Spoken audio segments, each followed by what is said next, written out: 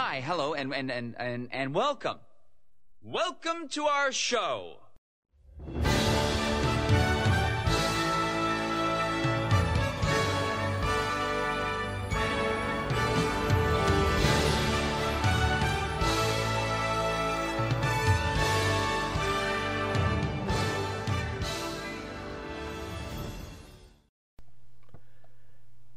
Hello, and welcome to Disney Marvel. For week of April 22nd, 2018, this is episode number 1. This is a brand new show. I am your host, Matthew Graken. And just to give you an idea of what to expect in these shows is Disney. Everything to do with Disney. Not limited to the parks, not just to Marvel, not just to Lucas, but Disney. Disney's Marvel, Lucas, soon to be Fox, Pixar, the animation, the movies, the parks, the cruise line. Anything that has to do with Disney is fair game for this show. I'm going to give you some of the news of the day, as long as some rumors out there. And each week I'll bring you a new topic that I'd like to discuss. If you have any suggestions for topics, news ideas, or rumors that you would like to share on the show, or for me to talk about, please send them to the show. The email address is disneymarvels@gmail.com. I'll put it in the show notes so that way you can click on it. So let's start off with the news. The Ratatouille ride in Walt Disney World's Epcot has gone vertical. Still on track for a 2020 opening, presumably. Disney's new park app that they will be rolling out this summer is supposed to take the pains out of long lines. The location-based app will activate events around the park, possibly through AR or Wi-Fi. The My Disney Experience app is not going away though. It will still be part of your vacation planning and vacation experience in the parks. This is supposed to be maybe something to help take the kids' minds off of the 45-minute plus hour lines that you have to be standing in. But there's also a prize with some of the games, a move to the front of the line prize. So there's going to be a very competitive app once it gets going. At least that's the theory. Dancing with the Stars athletes will be starting April 30th. Check on ABC. Check your local listings for time. Marvel's Avengers Infinity War comes out this Friday, April 27th, worldwide. If you haven't gotten your tickets already for opening day, good luck. There may still be some available, but you may have to wait a while to be able to see this one. Predictions are it may come close to Black Panther. Hopefully it does, but we shall see. James Cameron is still planning on making all of the Avatar sequels, which is 4 of them in total. 4 sequels plus the original, so 5 total Avatar movies. With the Disney-Fox deal still being hammered out, Cameron is not letting anything get in his way of his plans. He is determined to make all those sequels. And I'm sure with Disney's new Pandora World of Avatar in Animal Kingdom, they'll be more than welcome to let them do that, as long as he's making money. Donnie Yen, the Rogue One co-star, has been added to the cast of the live-action remake of Disney's Mulan, due in theaters in 2020. He'll be joining Jet Li in this ensemble. Now on to rumors. The X-Men Dark Phoenix will be Fox's last Marvel movie that they will be producing and making. All future projects will be incorporated into the MCU Phase 4, according to Kevin Feige. Supposedly Feige is very interested in getting the X-Men property and the Fantastic Four property into the MCU. We shall see what happens.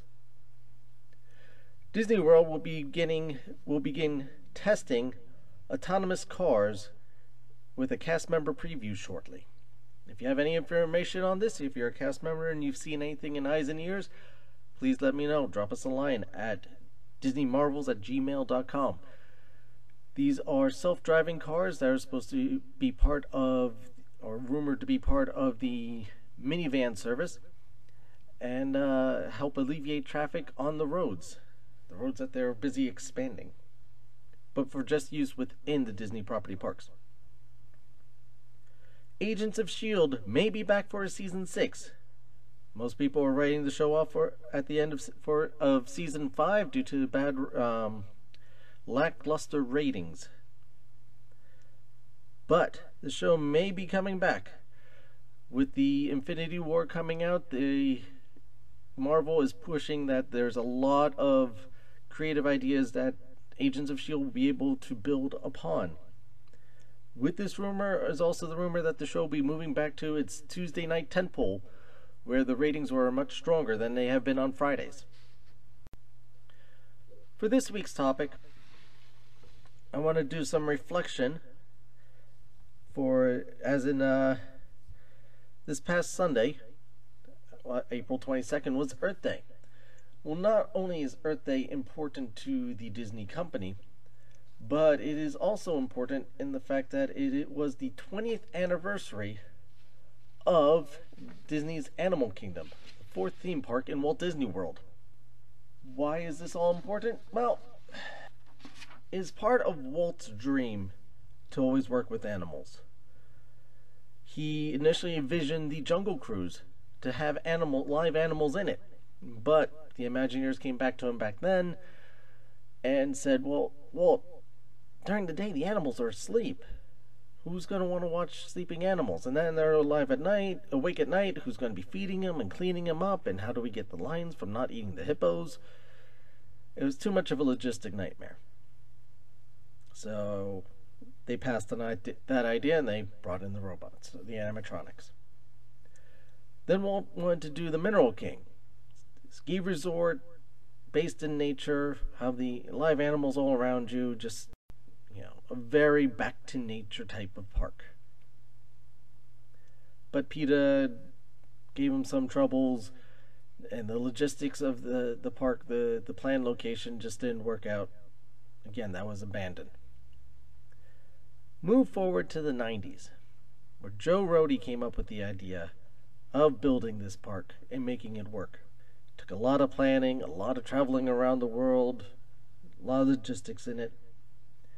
But eventually, on April 22nd, 1998, Disney's Animal Kingdom opened on Earth Day of that year.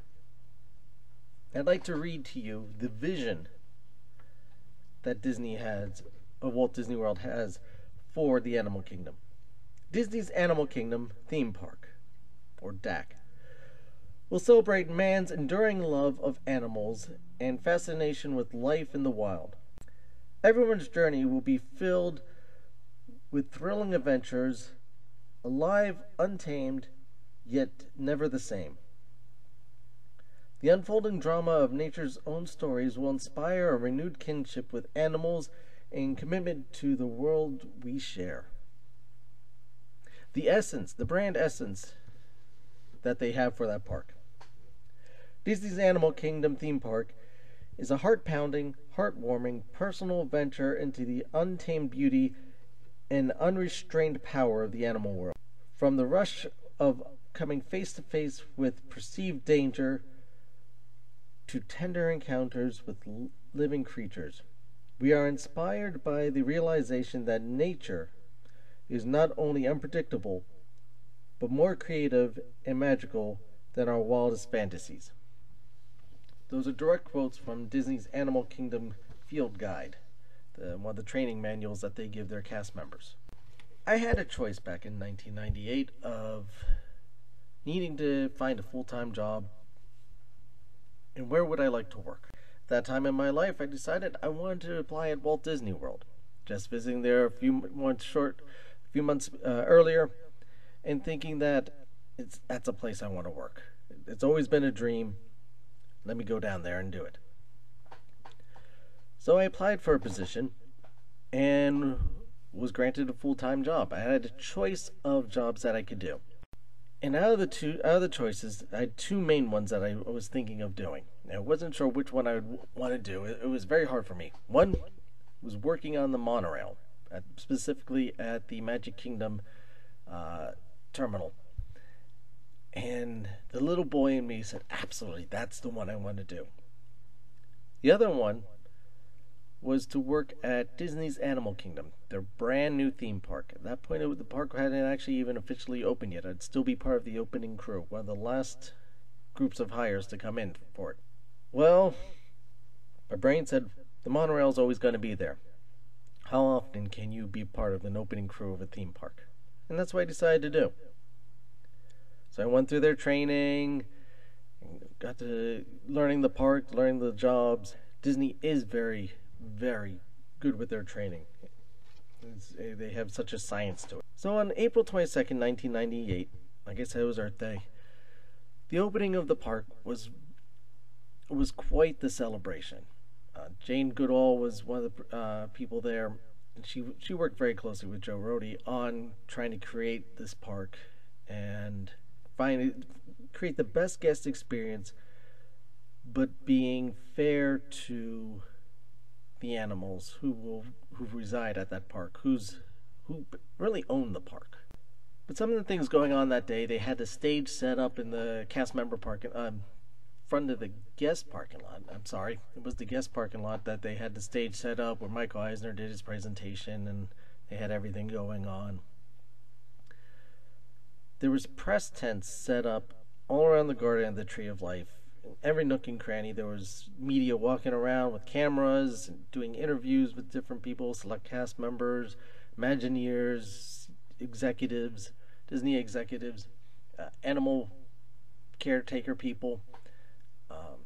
You just see a sea of tents all around the Tree of Life in the garden area there. Not to mention, of course, big hoopla, new Disney park, bring on the celebrities. Not that there isn't always celebrities at Walt Disney World, but in this case, there was even more concentrated in Disney's Animal Kingdom. I remember seeing there while I was working Michael J. Fox, the band members from NSYNC, and there was a bunch of other people that, I tell you, whenever you see them in person, they don't look half of anything like they do on either the big screen or on your television. Without the makeup and everything, the only way a lot of times you could tell is by their entourage that surrounds them. But besides them, I also got to meet some people that were semi-celebrities. Amongst the Disney community, they are celebrities, because these are the people that bring life to the characters that we are watching. These are the number of the voice talents that were walking around. Not as big of an entourage around them. Actually, there was no entourage around them. It was just a group of them walking around.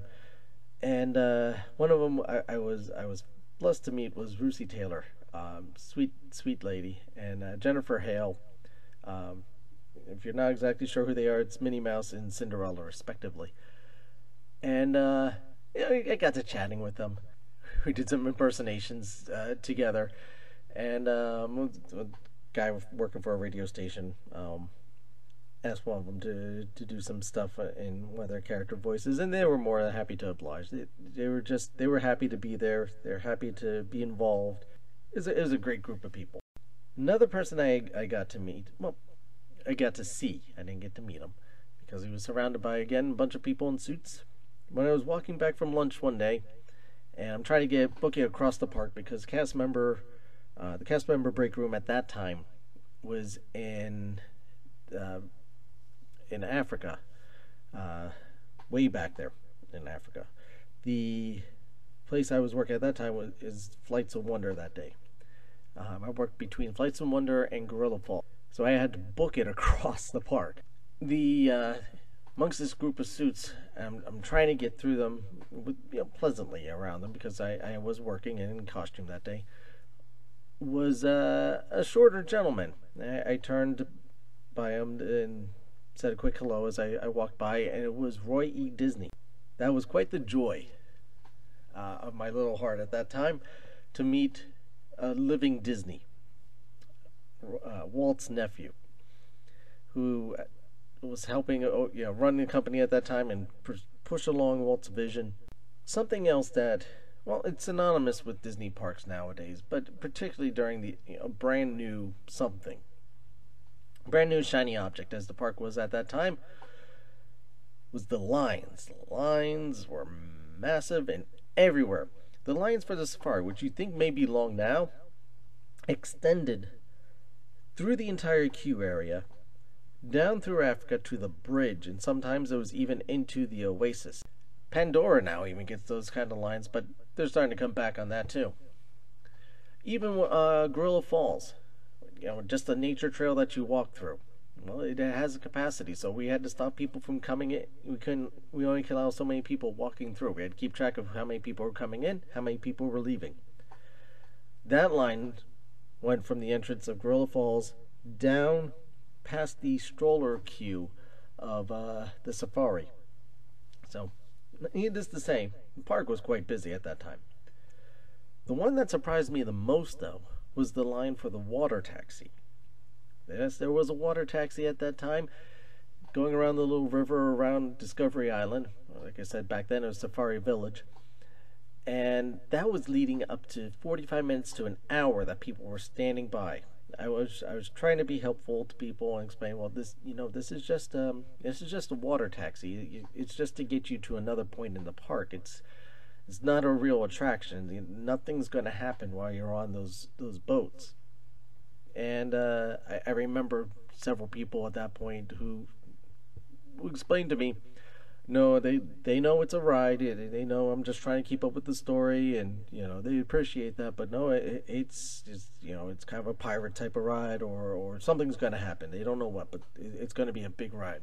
This became a problem for the Animal Kingdom because obviously when they got on the boat and realized, well, nothing was happening, they would start complaining. So the executive decided, okay, let's put some cast members on each ship and have them talk about different animals. We'll give them little cases with either like a reptile in it or an insect or something that they would be able to talk to guests about to make this something happen on these ships. Make it kind of interactive. Eventually that obviously wasn't enough because, as we know now, the water taxis have gone away and they just use the dock areas for usually meet and greets with characters. But that's why there's docks there, because it was an actual legitimate water taxi. Two things you would see. You would see the dragon from the Beastly Kingdom that never got built, became Camp Minnie Mickey, and now it's Pandora. And then on the other side, diagonally across from that, was an iguanodon, which was linked to Countdown to Extinction. Now it's called Dinosaur. The iguanodon that you rescued actually ended up in the river around Discovery Island. So the park, though, also had its growing pains. It was not designed for the heat. And the heat that year was even hotter than usual. It was so hot that the state was actually on fire. There was wildfires everywhere. At night, the sky was glowing orange from all the fires. It was never really like the sun ever went down. When they built the park, they built it environmentally friendly, which is great. But there was only 2 buildings with air conditioning. Countdown to Extinction, again, Dinosaur, and one other restaurant. I don't remember which one. The stages and stuff used what's called repurposed air. Is just basically recycling the air and moving it along, which keeps it cooler that way. So eventually they had to add in themed fans in different areas and put some misters on it and blowers to try and cool people off that way. I mean, when people say it's Animal Kingdom hot, it's the truth. The year that it was made, like I said, it was one of the hottest years on record, and the state was burning away. Let me give you some fun facts about Disney's Animal Kingdom. It was the 5th major U.S.-based theme park that Disney built. In size, it's over 500 acres. It is the largest Disney park in the world.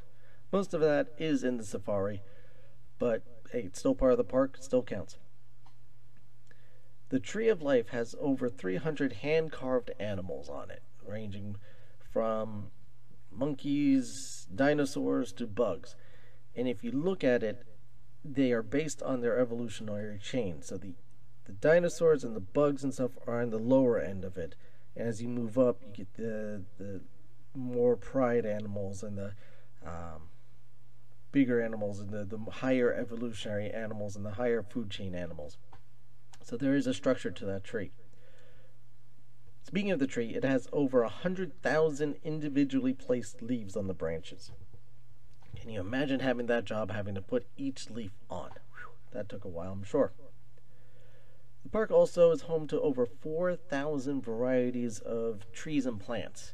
Trees and plants were there well before construction began, and just so that way they could grow root and become situated in the park.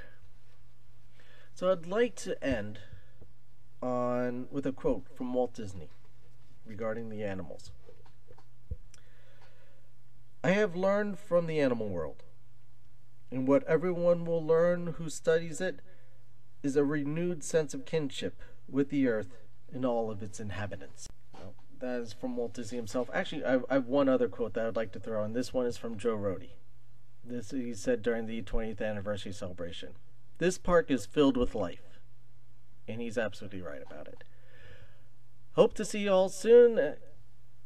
Please share out that you're watching, and I'll see you next week. Take care, everyone. Hello, my friend. How's everything look up ahead? So many people.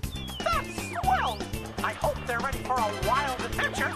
Well, let's get this show on the road. We're on our way, my friends. Our journey has begun. I am you, and you are me. We walk down the street, and we swing from a tree. We all